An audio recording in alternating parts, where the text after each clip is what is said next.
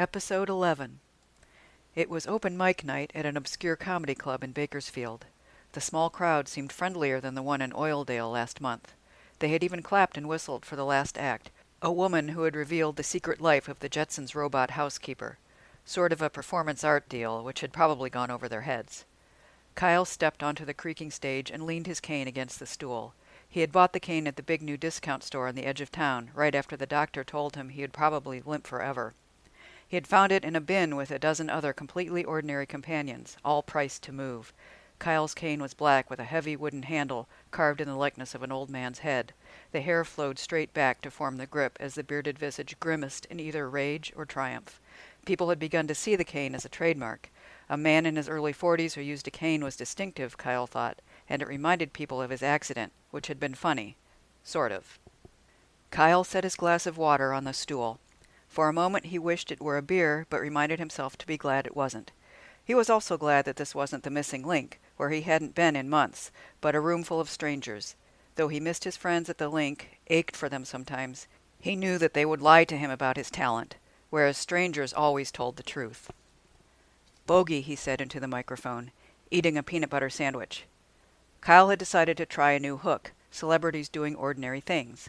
Last week Katie had given him a book on screenwriting that explained why he'd bombed all his gigs so far, and why David Letterman's producer hadn't called back yet. He'd been doing shtick, as opposed to telling stories. Any clown could stand there repeating taglines like, "Yo, Adrian," but a celebrity doing something ordinary and failing at it was a story. Kyle, as Bogey, proceeded to eat his sandwich. He muttered. He stretched his face to its breaking point as the tough guy tried to hide the fact that his tongue was stuck to the roof of his mouth. One problem, Kyle realized as he rolled his eyes in mock agony, was the lighting in the club. It was too dark. He wished he'd thought of that beforehand. His facial expressions weren't translating for the people in the back. "What the fuck you doing, man?" said a guy in the front. "Eating my sandwich," said Kyle in character. "You look like you're having a seizure," the guy said. He got a laugh from the crowd, which had grown smaller. Even the Jetsons lady had left in a breach of solidarity. "You need an ambulance, buddy?" Kyle shook his head, lips still glued together. But clearly this was not the venue for nonverbal humor. A stand-up had to be fast on his feet, so Kyle transitioned to his next bit. "Mr. T," he said, "at the dentist." "Lame," the heckler shouted. Others echoed with variations. "Lame-o, lame-o-rama." Kyle, caving, went for the slapstick. He bent over backward, mouth hanging open, his finger hooking his cheek like some gruesome dental instrument. He stumbled, and his cane took the opportunity to clatter to the floor. Kyle collapsed on the floor and began moaning, "I pitied a fool," with a mouthful of pretend Novocaine. As he rolled, he glimpsed Katie at her usual corner table. Her eyes brightened and narrowed and finally closed tightly. Sitting beside her, Stick rested his hand on the back of her chair. That was as near as he could get to offering her comfort. Jackie heard them arrive just after midnight. She came out from the bedroom to join them, holding the shrieking Molly. The kitchen at night was a jagged landscape, with a nearby streetlight for a moon. Stick could have been the spirit of the place, a wraith under a cloud of hair. Once again, Katie's expression told the tale. Kyle paced, jittery and intent, thumping the floor with his cane. "The Mr. T bit can work," he said, "but I can't do it right after Bogey and the sandwich. They're too similar." Jackie got the feeling he'd been saying the same thing all the way home. "You need a more sophisticated audience," Katie said, casting a guarded glance at her mother. "The people around here are too stupid." Kyle paused. "Are you saying I should go on tour?" "That's what I'm saying." "In the Reliant?" Jackie said. All heads turned toward her. Kyle banged his cane on the floor. "You're right, Jax," he said. "The car's no good. I should get a van. I can sleep in it while I'm on the road. That'll save money," he added, as if that was all she cared about. "A van would be awesome," Katie said. "Can Stick and me go too?" "Sure thing," Katie did. "The patients can be my opening act." Jackie opened her mouth to speak, but there was no point. There was no point in asking, "What about school? What about Molly? What about me? And what about money, for heaven's sakes?" Kyle hadn't had a paying job since he'd quit the police force. At Jackie's repeated urging, he'd finally arranged to retire on disability. But the pension was noticeably smaller than Kyle's regular salary. Better than nothing, but not enough, especially with a new mouth to feed.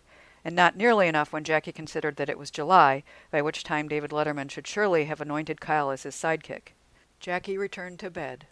Between Molly's sobs, she picked up fragments of Kyle and Katie's plans. They would go to Vegas first, where Kyle, as he put it, had people. That meant Bert and Marion, Kyle's mother, in whose whiskey-smeared vision Kyle would forever walk on water. Kyle said Bert would be able to arrange at least one gig at the Tahitian, and that would snowball to other casinos. After that, it would be on to the coast, San Diego and then L.A. Letterman would be begging for him by then. Stick said nothing, but Jackie knew he was still there with the others. He would not go home until Katie told him to. Jackie got up, turned on the air conditioner, and picked Molly up out of her crib. She laid her on the bed and curled up beside her, her body forming a question mark around her child. "What do you know, little one?" Jackie whispered, stroking Molly's forehead with her thumb. Blending with the air conditioner, Molly's howls took on a note of sober assessment. Ah. Above Jackie's dresser, next to a wooden cross, was a framed print of Jesus. When she had first bought it, Esther had told her, gently, that pictures of the Lord weren't necessary. "You'll know him when you see him," Esther said. Tessa, of course, had snorted at the sad clown Jesus, with the long sunlit locks and beseeching eyes raised heavenward. It had given Jackie a special pleasure to say, "This is the art people really want, Mother, not random blobs of color or a woman with both eyes on the side of her head like a flounder. They want their Redeemer." Now she realized why she wanted the picture so badly. She was like the unpopular high school girl who'd finally gotten herself a boyfriend and had to prove it to the world, and to herself.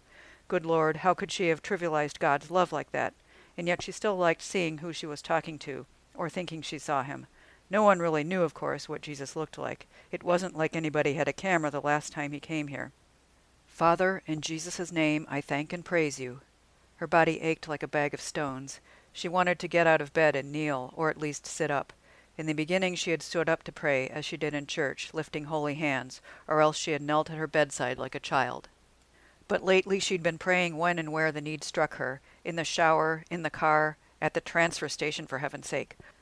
Also, she had skipped church for the first time last week. She'd felt awkward ever since she'd interfered with Pastor Mike's attempt to heal Molly.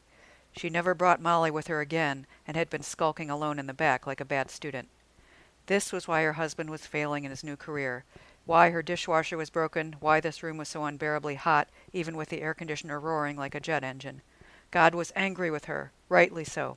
"Hey, everybody, let's all try to stop the apocalypse, okay?" What kind of idiot even thought such things? "Father, I thank and praise." And then the Lord spoke to her. He didn't enter her. Jackie did not rise, did not collapse afterward in tears. God spoke to her calmly, simply, precisely as he needed to, in order to get the message across. "Jackie," the Lord said, "get a job."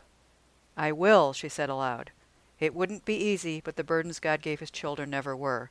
Jackie was 38 years old. She had a baby whom she couldn't stand to leave for 1 second, and fewer skills than a teenager. Her thighs had recurdled into cottage cheese the minute she had given up running. Her dark eyes had grown weary and suspicious. She made people nervous. She could not work at a fast food place. The uniforms were always orange, which made her look like death warmed over. So, in the morning, she applied at Carl's Mart, the huge new discount store on the outskirts of town. The employees there wore navy blue smocks, which are almost dignified. Carl, the chain's handsome mascot, was embroidered in white above the left breast pocket. He waved from the cockpit of his little race car.